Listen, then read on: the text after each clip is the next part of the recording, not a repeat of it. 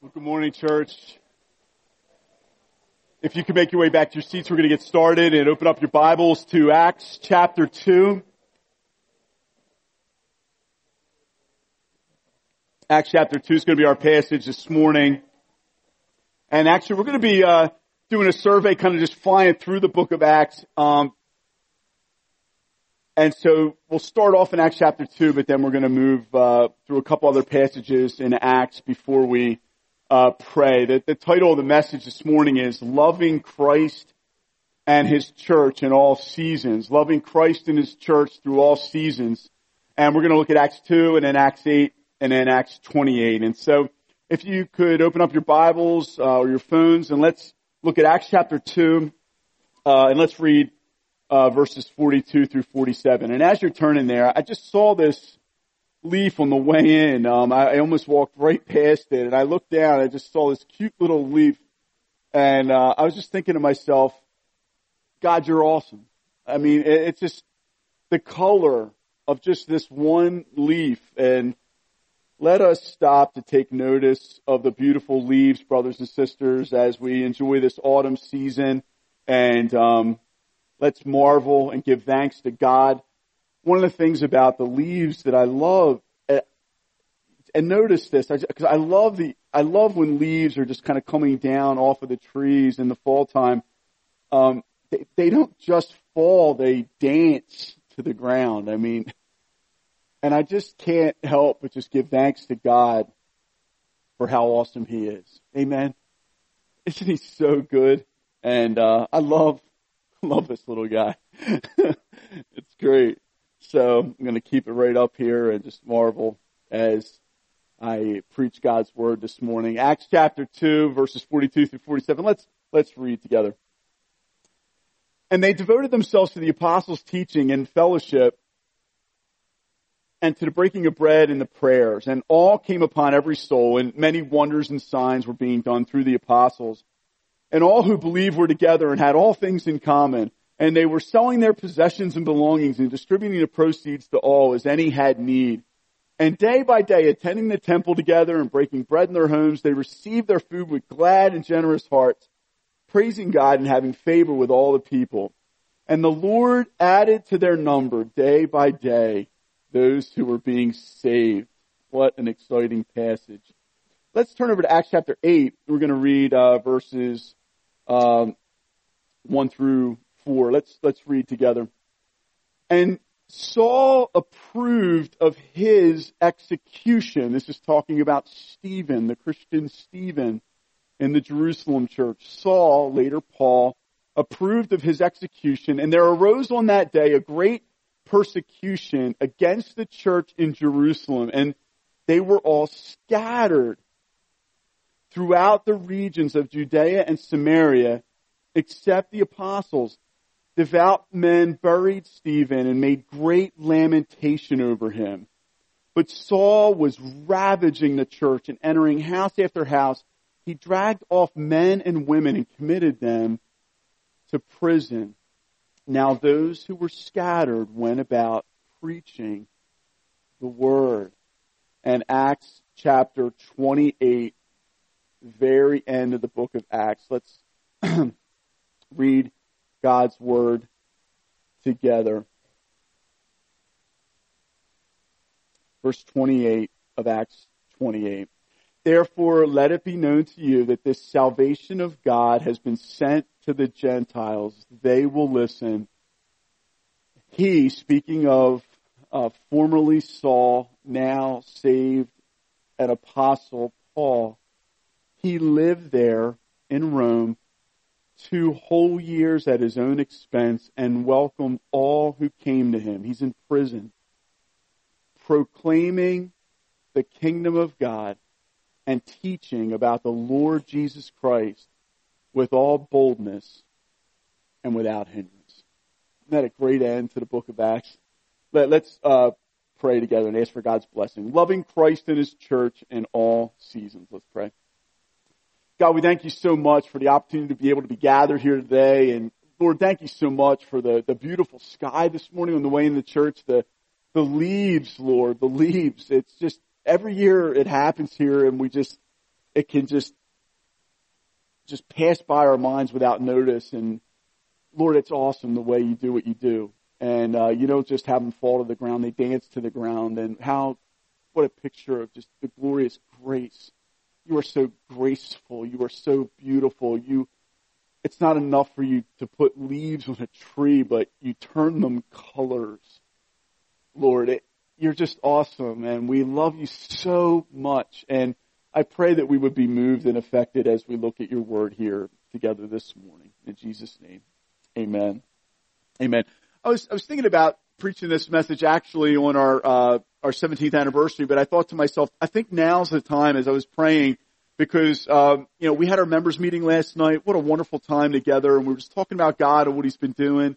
And it seemed to just flow right off of our time last evening, and I wanted to just hit in on this theme of loving Christ and His church in all seasons. We're going to look firstly at hold fast to the gospel. Hold fast to the gospel. That's going to be our first point. Hold fast to the gospel, and that's going to focus in on Jesus.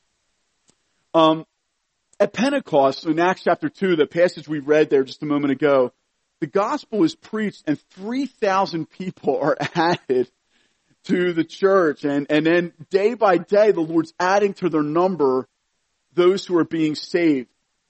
What affects me is that the same gospel is preached by Stephen in Acts chapter 7, and he's killed for it. The gospel is preached to crowds, and it's preached to individuals. It's preached to the great and to the small. It's preached through times of joy and sorrow. In the book of Acts, you've got the gospel being preached and bringing about riot and revival. It's just all kinds of different reaction and response. You see Paul admonishing Timothy in 1 Timothy or 2 Timothy to preach the word, Timothy, in season and out of season. No matter how the tides of culture change or the season of what's going on in the midst of the culture, and preach the word, Timothy, in season and out of season. When it's popular to preach the gospel, you preach it. And when it's not popular to preach the gospel, you preach it. And at the end of Acts, there's Paul in prison. The former persecutor giving Stephen's death his approval is now suffering for the gospel himself, and he's still receiving anyone who would come visit him. And he's not a bitter man. He is proclaiming Jesus Christ with all boldness and without hindrance, even though he's not too long after that going to be martyred for his faith in Christ, as well as many others in the early church. Brothers and sisters, we are called to hold fast to the gospel in all times and in all seasons. I was reflecting on 1 Corinthians 15, 1 through 6, and I want to read verse 3 of 1 Corinthians 15 to remind us of what is of first importance in the life of the church. For I delivered to you, Paul says to the Corinthian church, as of first importance, what I also received, that Christ died for our sins in accordance with the Scriptures, that He was buried, and that He was raised on the third day in accordance with the Scriptures. In 1 Corinthians 2, 1 and 2, brothers and sisters, we see the Apostle Paul talking to the Corinthian church there and saying that he desired to know nothing amongst them except Jesus Christ and Him crucified. And Paul spent much time with the Corinthians and preached, no doubt, on many topics and taught to them the whole counsel of God, no doubt, throughout the Scriptures. But he always kept focusing in on the main thing, and the main thing is that the gospel of Jesus Christ is always the matter of first importance. As 1 Corinthians 15:3 says, Christ died for our sins in accordance with the Scriptures. And He was buried. And He was raised on the third day in accordance with the Scriptures. We must always remember to hold fast to the gospel, because that is the connecting theme you see all the way throughout Acts 2 and Acts chapter 8 and Acts chapter 28. You know, we live in a culture, brothers and sisters, that's always clamoring for what is new. And there can be a clamoring and a restlessness for getting something new going in church. And the question can be even coming to our minds of, do we always need to keep being fed by the same message? Yes, indeed, we do. And we have a responsibility personally to make the gospel of Christ our point of self-identification. Now, I've shared this quote numerous times over the years. I'm going to share it again because I think it's so important for us in this formative time for us to take it to heart. And this quote here is by D.A. Carson in his book, A Cross in Christian Ministry. D.A. Carson said this about a trend that took place in a certain denomination. He said, "I have heard a Mennonite leader assess his own movement in this way. One generation of Mennonites cherished the gospel and believed that the entailment of the gospel lay in certain social and political commitments. The next generation assumed the gospel and emphasized the social and political commitments.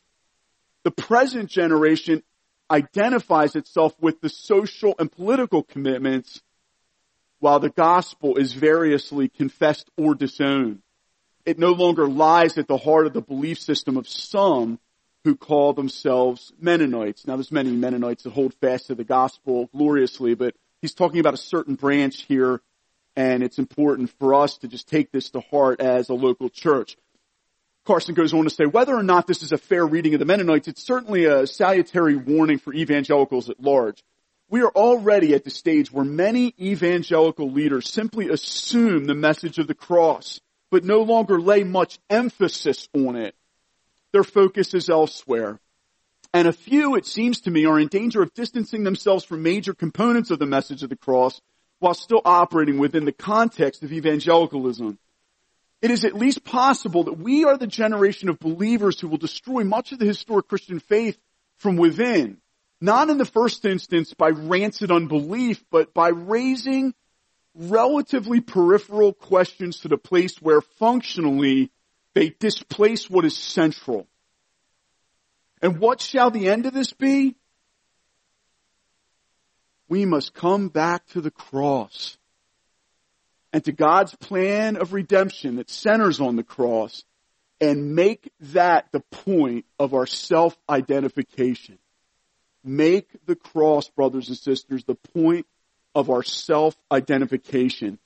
You know, it moves me, Christ community, and this is a little bit more of a burden message. It's not moving out of exposition as much as when we're going through Numbers and Deuteronomy, the way we'll be heading back into that next week. But I wanted to deliver this because I think it's very important. It moves me that it's possible to be in a gospel-centered church like this one and to be around the gospel all the time and to hear it often, but to not make it the point of our personal self-identification or our family self-identification. And I want to ask you, what gets you up on a stump? What gets a reaction out of you? What causes you to be moved to tears? What grips your focus in life and in your attention?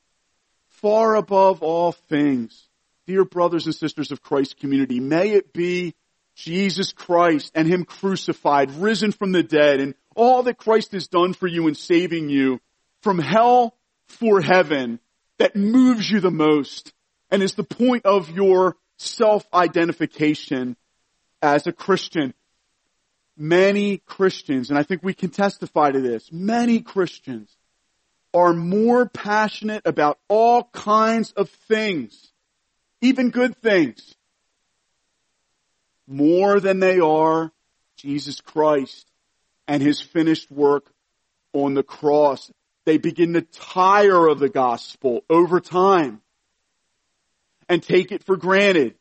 But what we saw from Carson and what he said is that what can happen to a church from one generation to the next can be that we can actually lose the gospel in time if each of us individually, as brothers and sisters in Christ, don't hold fast to the gospel and make the cross of Christ the point of our self-identification. May each of us never forget what Jesus did. but also not just not forget it. May it move us personally on a regular and daily basis as we're heading into work and coming back from work, as we're having fellowship with our family. And let it be that our kids often hear us marveling about what God has done to save us, and that we talk about how blown away we are that Christ would have died and rose from the dead for a sinner like us. Let that be common talk in our midst, because there was no hope for us to get to heaven if Christ didn't do what he did. In the movie Avengers: Infinity War, I shared this story at youth camp, and I want to share it with you because it really affects me. Doctor Strange goes into the future and examines 14 million possible futures with the time stone to see if there's any one possible future where they come out on top and win and beat the Scourge Thanos. Now, the movie ends on a low note where Thanos seems to have achieved his goal of wiping out half of the universe's population with the snap of his finger. The movie ends with the evil villain smiling this awful smirk of self-satisfaction after having achieved his goal. Now, that same kind of smirk probably was on Satan's face after he thought he had done away with Jesus for good and dashed mankind's only hope. Imagine that moment when Satan saw Christ risen from the grave and realized that all his hopes were done and that the gates of hell were getting smashed in. And he had been bound, and he was going to have to watch Christ nonstop plunder his house and liberate once imprisoned souls like you and I out of his grasp once and for all. Oh, it would have been a great moment to see the party in hell come to an abrupt end on that great Resurrection Sunday. And to see the moment when Jesus wiped that Thanos-like grin off of Satan's face when he rose from the dead. Brothers and sisters, thinking of the scenario of going into all of the possible futures that you could possibly have, of the infinity of possible futures for your life, every single one of them ended with you and I in hell suffering for our sins forever, except one. And that is the future of God sending his own son to die on the cross for our sins. And he did it. God sent his own son Jesus to die for you. And that is to be a constant source of amazement and joy to us, Christ community. It is to be what we hold fast to and our point of self-identification. Teens, as you walk into school Monday morning, there should be a resounding sense of that the Lord Jesus has laid hold of you, and of the millions of infinite possible futures for your life. There was only one where you don't end up in hell and you're living it. You're saved as a young man, as a young woman of God. Let that mark your life and be the point of your self-identification. And let us all be amazed, and let it be known that what Christ Community Church is passionate about and will remain most passionate about is the person of Jesus Christ. Charles Spurgeon, in the very first sermon preached from the Metropolitan Tabernacle, opened up the pulpit with these words: I would propose that the subject of the ministry of this house, as long as this platform shall stand, shall be the person of Jesus Christ. I remember I had the honor of preaching the opening sermon of our church back in November of 2001, and I opened up the first sermon here in the Governor Mifflin Middle School with our little church planning team with those words from Spurgeon and said I would propose that the subject of the ministry of this house, as long as this platform shall stand, shall be the person and work of Jesus Christ. I love the story of the pulpit at All Souls Church in London, where John Stott was a faithful minister for many years, and now he's with Jesus. They had inscribed on the pulpit to any preacher who would go up and stand behind it to preach a sermon, the words of the Greeks who came to visit the disciples to see Jesus before Jesus went to die on the cross. The Greeks said to the disciples, "Sirs, we wish to see Jesus." To remind every man that comes behind the pulpit that the pulpit is not a platform for any pastor or preacher to espouse his own ideas or thoughts. The pulpit is about bringing people to Jesus, helping people to see Jesus. And that has been our passion from day one. And brothers and sisters in Christ, may we never tire of reveling in Christ ourselves, reminding each other of Him, counseling Him in care group, singing praises to Him on Sunday mornings, preaching Him and serving Him in the highways and byways all around our area with all the strength that we have. As long as we have breath, nothing is more worthy of our energy and our time and our devotion and our passion than Jesus Christ and what He has done for us. You know, Lord willing, coming up in a couple weeks, we'll celebrate our 17th. I pray that I'll be here for our 50th. Walking around as a 95-year-old man with a cane. And if I'm able to speak and if I'm able to say anything, it's going to be about Christ. And I pray and I come and I pray that this pulpit will be ringing out the name of Jesus Christ loud and clear in the Holy Spirit's power then.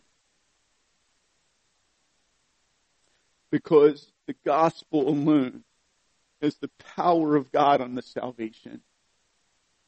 And there is no other way for the lost to be saved and the church to be built except upon the rock of the name of Jesus Christ. I know you know all that and love it, but it's important to state it again. And we have a responsibility, church, to make sure that the cross is what we are most passionate about and moved by in our lives.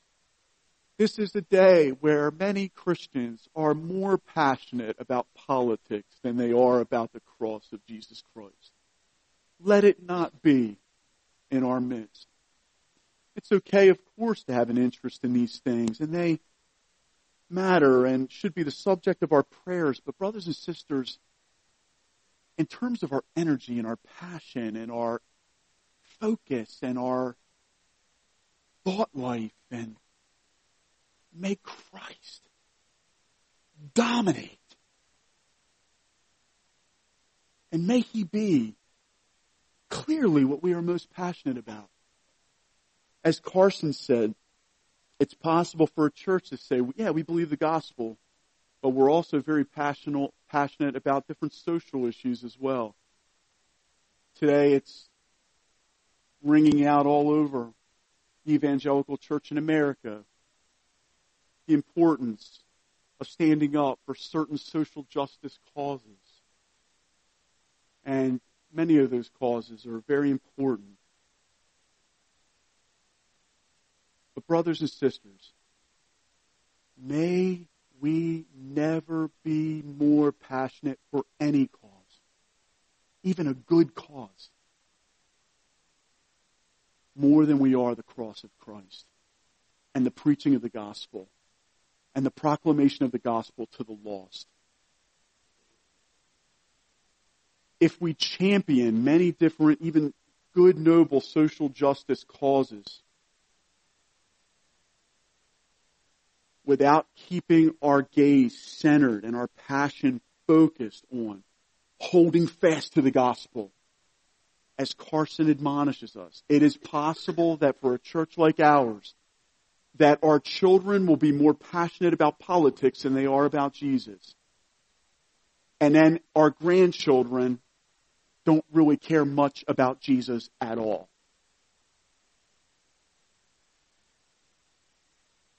And I think we have a responsibility as pastors to make sure that we keep us all focused on Christ. This is a church-wide responsibility.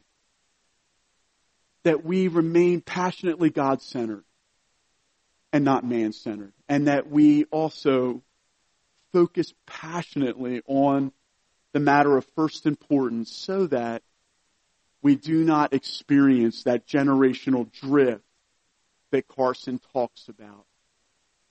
This is important, isn't it? And please remember what I said. It's not that those other things aren't important and that they don't deserve prayer and focus. But nothing should ever garner the passion in my heart. Nothing should ever be my point of self-identification.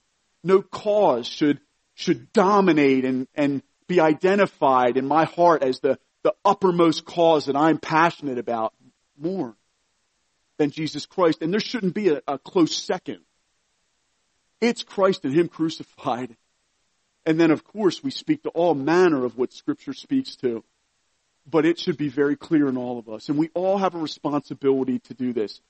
You know, our children and our grandchildren, they will catch what we are most passionate about often more than what we simply say we're passionate about. We can say we're passionate about Christ, but if we are functionally much more heated, much more engaged, much more interested in other things rather than Christ and Him crucified, that will get caught by our children and our grandchildren. And we have a responsibility to not just make it our point of self-identification, but to be personally just so moved that Christ would have died on the cross for us like He did and saved us from the eternity in hell that we deserve to be in, as Tom said this morning, even right now.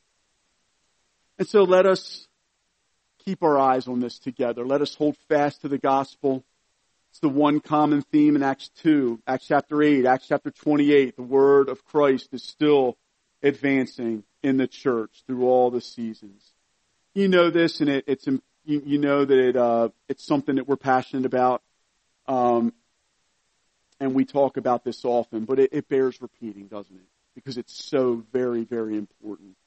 Thank you, church, for your faithful commitment to these things. And we all have a responsibility to keep our eyes on Christ together, and I know God's going to give us grace to do that. Let us pray that God will continue to give us grace to do that as we head into our future. The second point, stay committed through the ups and downs. This is going to focus more on church. So the first point focused on Christ. The second point focuses on church. And so let's talk about point number 2 from the book of Acts. From the time I got saved, I wanted to be a part of a church like the early church. Many of you could probably identify with this. You can't help but read Acts chapter 2, 42 through 47 and just get pumped. Just in relation to the recap, there's this evidence of being filled with the Holy Spirit found here in abundance, and the fruits of the Holy Spirit just abounding here. But there's more to the church's story than just simply Acts chapter 2. And you see in Acts chapter 3, the gospel continues to advance. Miracles are done. Acts chapter 4, the gospel's proclaimed. The Holy Spirit falls on the church, and the church is filled with all boldness to proclaim Christ. And the numbers of the church grew from 3,000 souls to 5,000 souls. And you read Acts chapter 1 through 4, and you just kind of, as a Christian, you just want to say, hey, sign me up.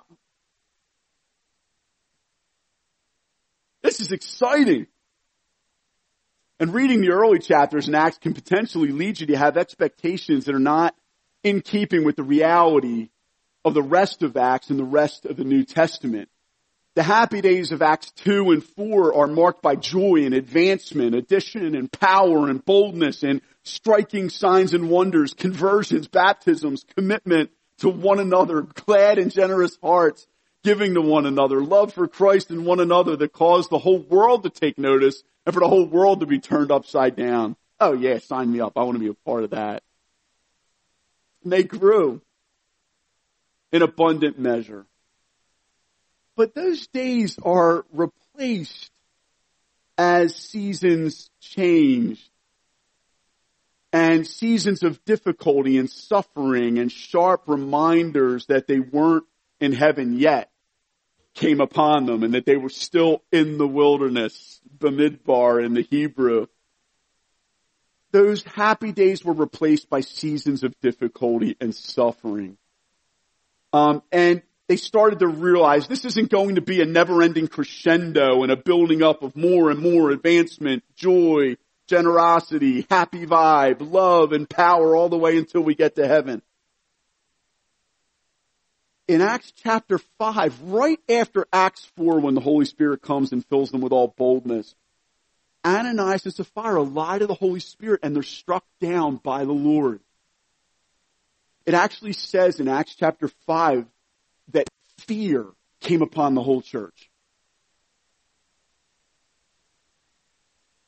Fear. Acts chapter 6, right after Ananias and Sapphira are cut down. It didn't stop in Acts chapter 6. Complaints from within the church beginning to arise about who is getting what in the widow's daily distribution of food. The early church had complaining taking place within it that no doubt had a dampening effect on the individuals around. You also see a godly man raised up named Stephen to help be a part of a solution to that problem. And just a quick aside here, and we've talked about this a lot over this last season, let us all labor to be a part of the solution to the weaknesses and problems that we see in our church. It is a real easy thing to be critical of what's missing or what you don't like and what you're dissatisfied with, but make yourself available to help in any way you can, and you will be like fresh wind in the sails to your brothers and sisters around you and to the leaders. Jesus said, I will build my church and the gates of hell will not overcome it. Giving your all to building what Christ is building, which is his church, is the most important thing that you can give your life to, eternally speaking. And let us all labor to be a part of the solution to the problems that we see and we perceive. Let us pray and love. Let us give ourselves to serving Christ with all of our hearts like Stephen did in the book of Acts. Stephen's a godly and a good man. It said that he had a face like an angel. And in Acts 7, he preaches the gospel and dies for it. His angel-like face is stoned with stones because of his faithfulness to the same gospel proclamation that Peter preached in Acts chapter 2 and saved 3,000. Preach the word in season and out of season, brothers and sisters. There are times when the gospel is received with repentance and faith. There are times when it is received with rage and the grinding of teeth and the stoning of stones. We want to be found faithful together in all seasons. And the question I have for us is, will we be fair weather Christians? Will we be fair weather churchmen and churchwomen? Or will we rather be churchmen in all times and seasons, churchwomen in all times and seasons, faithful in the happy days, but also faithful in the hard days within the life of the local church? It actually said that when Stephen died, great lamentation was lifted up. And that must have been hard. They were grieving. So all the days of the glad and generous hearts are just now marked with grief. They have fear in the background. And right when you're thinking, okay, man, they're going to get a break from this and sunny days are going to come back at some point here, it actually says that right when they're grieving, Saul starts ravaging the church. It's like, come on, can we get a break here? It just keeps coming. These storms come upon the early church and they come and a great persecution breaks out that scatters the church in Jerusalem.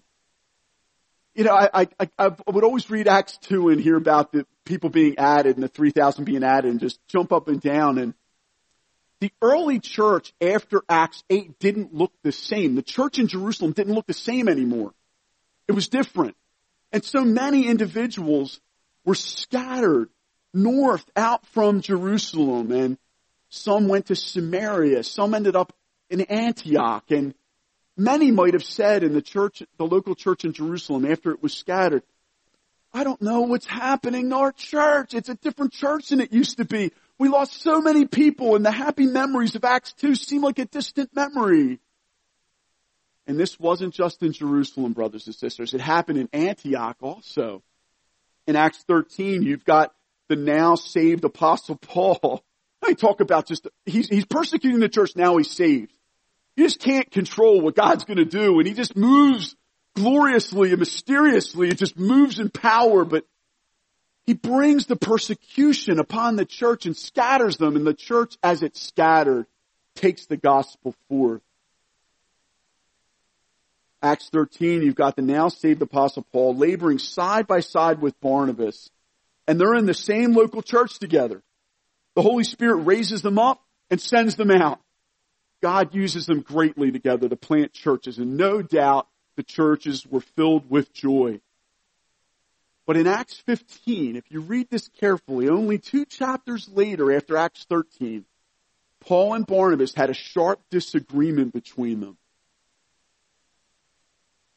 And they are no longer able to serve Christ side by side with one another anymore. Paul and Barnabas, sent out from Antioch, no longer able to serve Christ side by side anymore because the disagreement was so sharp between these brothers.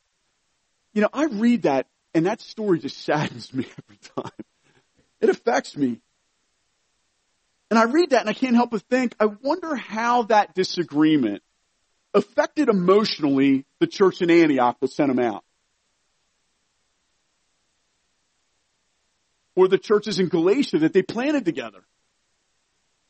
It's a sad reality in the life of every local church, even the early church, and that ought to be encouraging to us, that disputes and disagreements happen and brothers and sisters part ways with one another, and sometimes it seems over things that they shouldn't have parted over.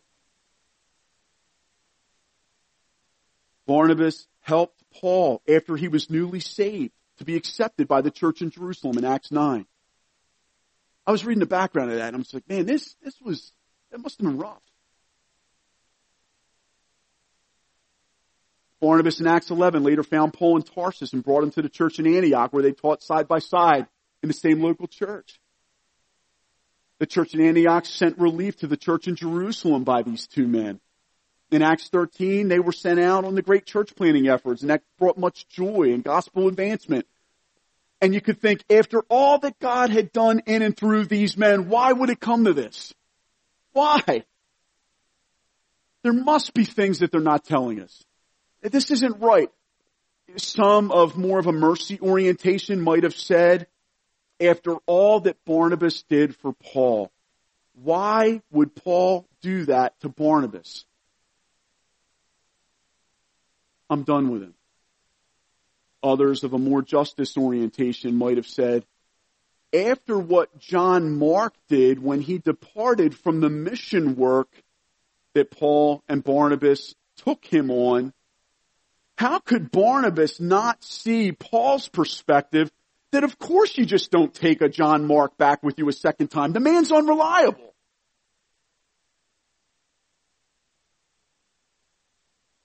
And they could have taken sides. Some could have said, I agree with Barnabas. Others might have said, I agree with Paul. Some could have sank into sadness that caused them to be personally discouraged. I'm sure that must have happened.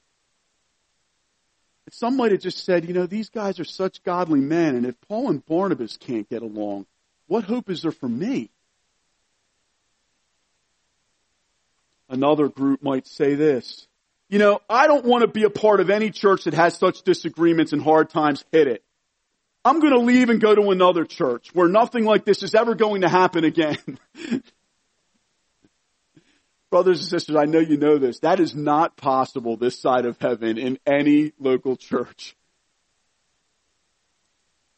I was talking with a friend who had visited a church on vacation. They were in another state, and they went in the church and came out so uplifted, and they were saying, "Oh man, that is what I want all the time. I just want to go to church and be free of feeling pain and spiritual battle." And this couple, these friends, wisely said to one another, "You know what? We were at that church for one service. If we became members there and became family there and committed like we're all called to commit, just like we are here, we would no doubt in time face the same kinds of hard and perplexing things here as we do at our church." And there's real wisdom in that, isn't there? Stay committed, even through the hard. And don't think that there's a church life out there that is free from hard things like doctrinal wrestlings and relational struggles. Remember, Acts 15's also got the Jerusalem Council where they're wrestling through tough doctrinal matters related to the gospel of grace. And there was sharp dispute between them as they were wrestling through it. But we think, oh man, nothing good can get accomplished in that kind of thing. Not at all. The gospel of grace was preserved. And God ordains for the church to work through, to fight for sound doctrine.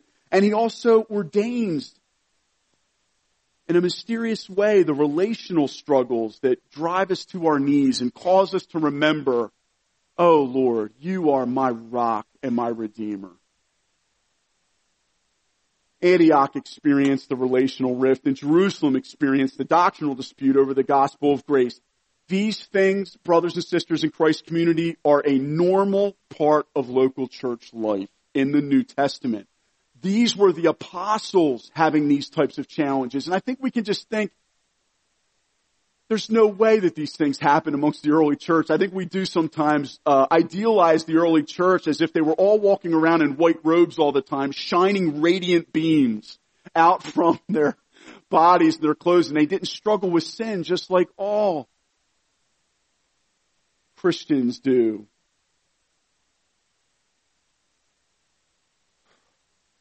If we say, I want to be a part of a church that's like Acts 1 through 4, but never goes through the ups and downs of Acts 5 through 28, we can never be a part of a local church at all. Because to be in a local church this side of heaven means that we're always going to be experiencing the weaknesses and the remaining indwelling sin of our brothers and sisters, and they're also going to be experiencing ours. And at times, that's going to affect our lives in a way that we would rather it not. And we say, but these things ought not to be the case, ever. Agreed. But the reality of it is that they are like this in these wilderness days before we get to heaven. And we must not let the disappointing reality that church life will sometimes bring sadness into our hearts to cause us to dampen in our zeal for Christ or His love for His church and our love for the church. Some might say, well, I don't know what the problem is with people struggling over this whole dispute. Paul and Silas now are going out for the gospel, and now Barnabas and John Mark are going out, and they're going in two different directions. Double gospel impact. What's the big deal? Come on, no more sad faces. The gospel's going forward. Now, there's something so good in that, and that's true. It's a happy thing to consider that God moves in mysterious ways, His wonders to perform, and advances His gospel and those sorts of things. He does send the gospel forth to more locations through sometimes relational breakdowns that happen between Paul and Barnabas. And that's something that those of us who fixate on the sad need to remember. However, I said this last night, let those of us who rejoice in that reality also walk in love toward those who are still hurting over the fact that Paul and Barnabas aren't serving side by side any longer. And let us give them time to heal. Let us help them in their healing with patience and compassion. But then let us rise up together here in Antioch and remember that there's more good work that God has for us to do for His glory through us. And even though hard and sad things can be easily accessed in any local church's history, what defines us is Jesus Christ and the power of the gospel and the fact that there's more work to be done for the glory of his name. Let us, Christ community, burn with renewed zeal, even though we have been weather beaten and beat up.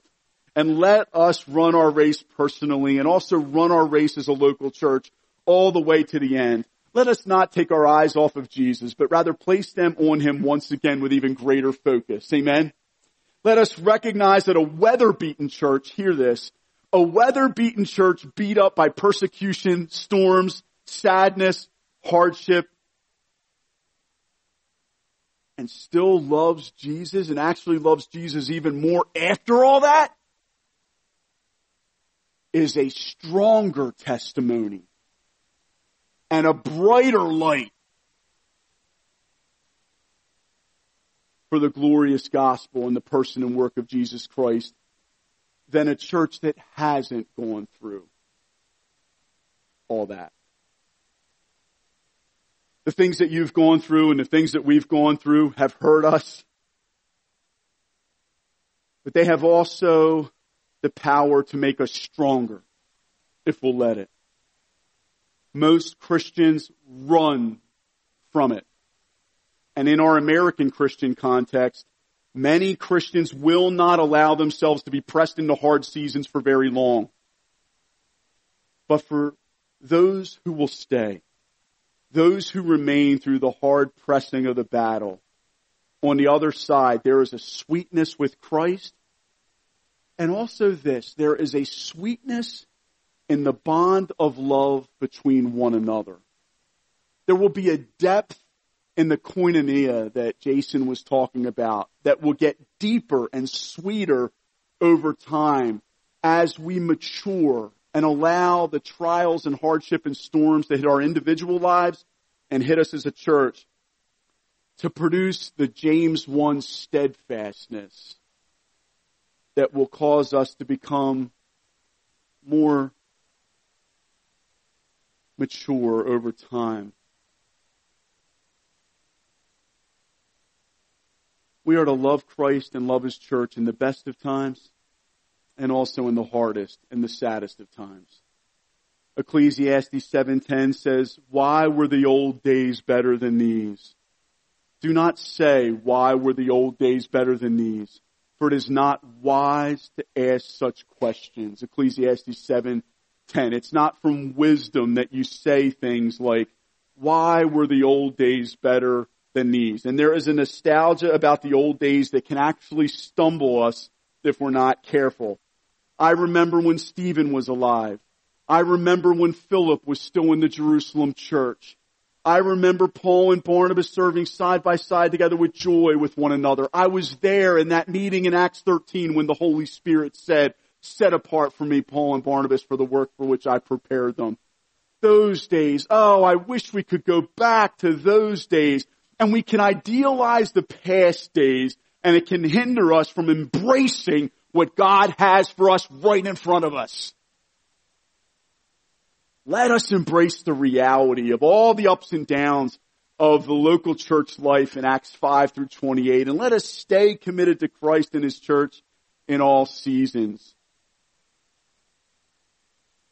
You know, some of you may be aware of this, but after Hurricane Florence hit Wilmington and the storm hit there was so much damage to houses. Allstate ran a commercial where they showed a picture of a tree down right outside of Charleston in Johns Island called the Angel Oak. It's actually just called the tree by individuals who live near it. The Angel Oak is estimated to be 400 to 500 years old. It's a live oak. It stands 66 and a half feet tall. It measures 28 feet in diameter, and it produces shade that covers 17,200 square feet. Its longest branch distance, think about this, is 187 feet in length. Its branch ferns and other greenery grow upon the tree, making it even more beautiful for the glory of God. When I saw the Allstate commercial, I was watching a football game and then the Allstate commercial came on and nobody else was in the room and they just showed it. And I saw the tree and it just stopped me in my tracks. I was transfixed. I kept my eyes on it. And they had this precious music playing in the background of this. It was so beautiful just seeing the ferns growing in the midst of this beautiful live oak tree, and the branches were twisting up in this beautiful shape, and it was spreading out, and it was just an original. It was unique. It was wonderful. I just found myself crying as I saw this picture and this little video of the angel oak. It was so moving to me, and me and Shannon and the kids were so affected by it that when we were on our way back from the pastors' conference, we drove down this year and we took our kids down just to journey with us. We stopped by Johns Island on the way back just to go and see the angel oak in person. If you get a chance to, buy a good, sweet audio book, load your family up and drive down to Charleston to go visit the angel oak. It'll be a great family memory. It was awesome. We stood there as a family and looked, and actually the gate was closed because we got there after time. I mean, we were just looking through the fence and seeing this oak tree because you can see it from the road. It was unbelievable seeing it live. And in fact, we bought this work of art in Charleston later on as we were kind of hanging around the city there. You're welcome to see this. Now, this work of art is very beautiful, and it's going to capture that memory for us as a family. It's nothing compared to seeing this thing live, and it's nothing compared to just a beautiful picture of it. If you go and just look Angel Oak up and just enjoy the images. I mean, people sit there and just paint this tree. It is so glorious. There's a character and there's a depth and a gloriousness that this angel oak radiates that a sapling does not radiate.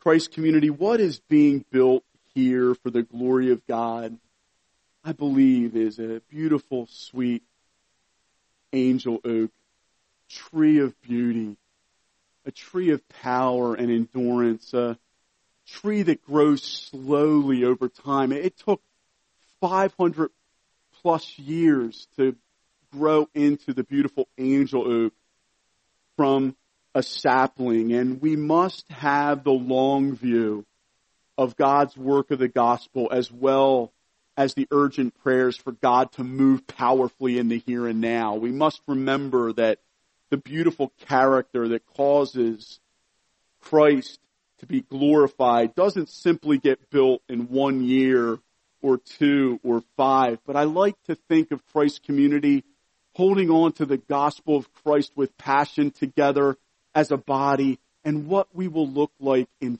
50 years if we do. Oh, it'll be beautiful. If I am in fact walking around here at 95 years old with a cane, I'll probably no doubt be more grayer than I am even right now. But man, I hope I don't lose, and I pray I don't lose an ounce of passion.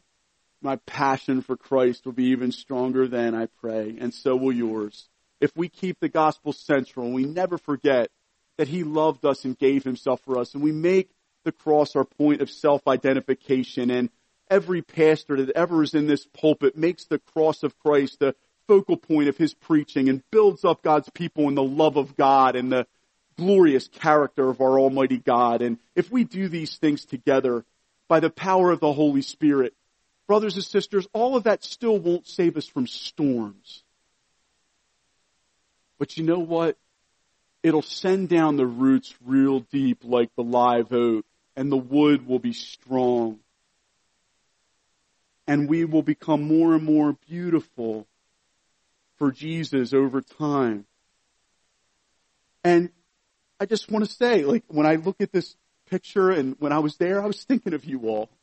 And I was thinking about what God's building between us. And I want to let you know, Christ Community Church, I said this last night, and I know I'm speaking for John as well. You are so loved by us and as your pastors, and we have a precious church, don't we? don't we have a sweet, precious local church? I look at the buds of sweet growth and the men's and women's Bible studies that arise and the different outreaches that just are coming up out from the membership of our church. And yes, as time's gone on, we've endured storms and we've been weather beaten, but all the more as these green shoots of fresh life and outreach and growth take place internally as we grow more mature in Christ and as we step forward into our common mission and purpose together and keep our eyes on Jesus together. It is beautiful what God is doing. And it's just worthy of celebrating and giving glory to God for a local church that's together, not just for 1 year or 5, but a local church that grows old together, that raises their kids and sees their grandkids together. And I've got vision and excitement to see us weather storms like the Angel Oak. It was talked about in 1989, and it sustained some damage from Hurricane Hugo. You know what? That tree has endured storms before the American Revolution happened. And Hurricane Hugo, it's going to make it through that as well. It's going to make it through Florence. It's going to make it through Michael. It's going to send down roots. It's going to stay strong.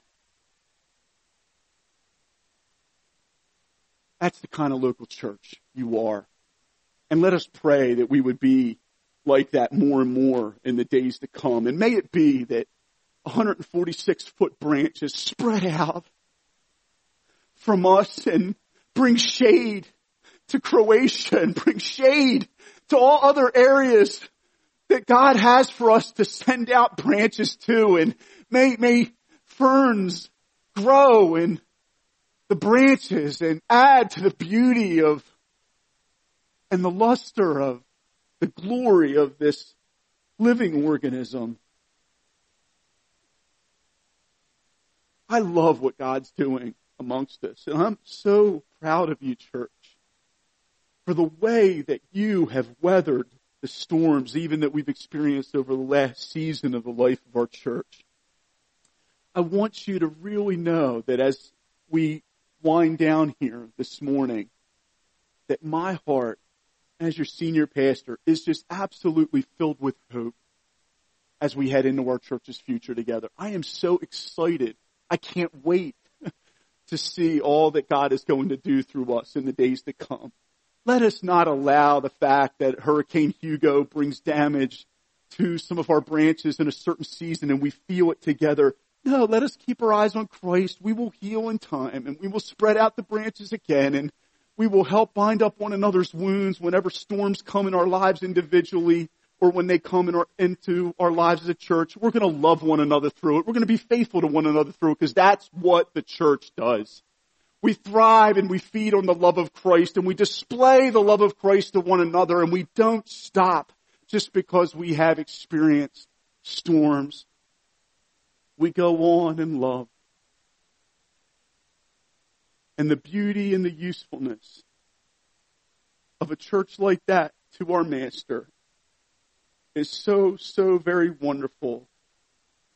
And it's so important to know that Christ's church lasts through every storm. And do not ever let your heart be discouraged, my dear brothers and sisters, that though Christ's church sails through many different waters of cultural change over the last 2,000 years and cannon fire from Satan and those following him over time, she will never be sunk. But rather God will show his power through what he has built.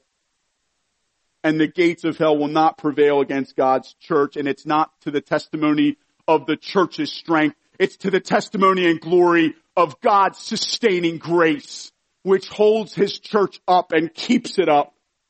So that when hurricanes hit it again and again, she will endure. And though damaged and hurt, she will recover and radiate her beauty in Christ from one generation to the next, and then to the next, and then to the next until Jesus Christ returns to deliver his beautiful church. It's been weather beaten after many storms, now radiating like a glorious bride forever. safely home in heaven. Yeah, I want to be a part of that. I want to be a part of all that. I want to rejoice with you through the years and laugh together. I want to weep together as well. Let us be that kind of church.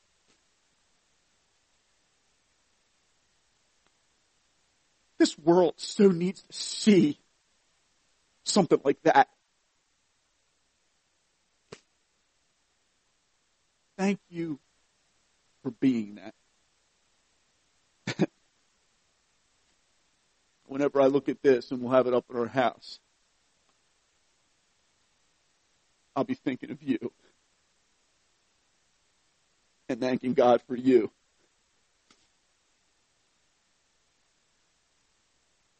Love you, church. So excited about what God's got for us in the days and months and years to come. Amen.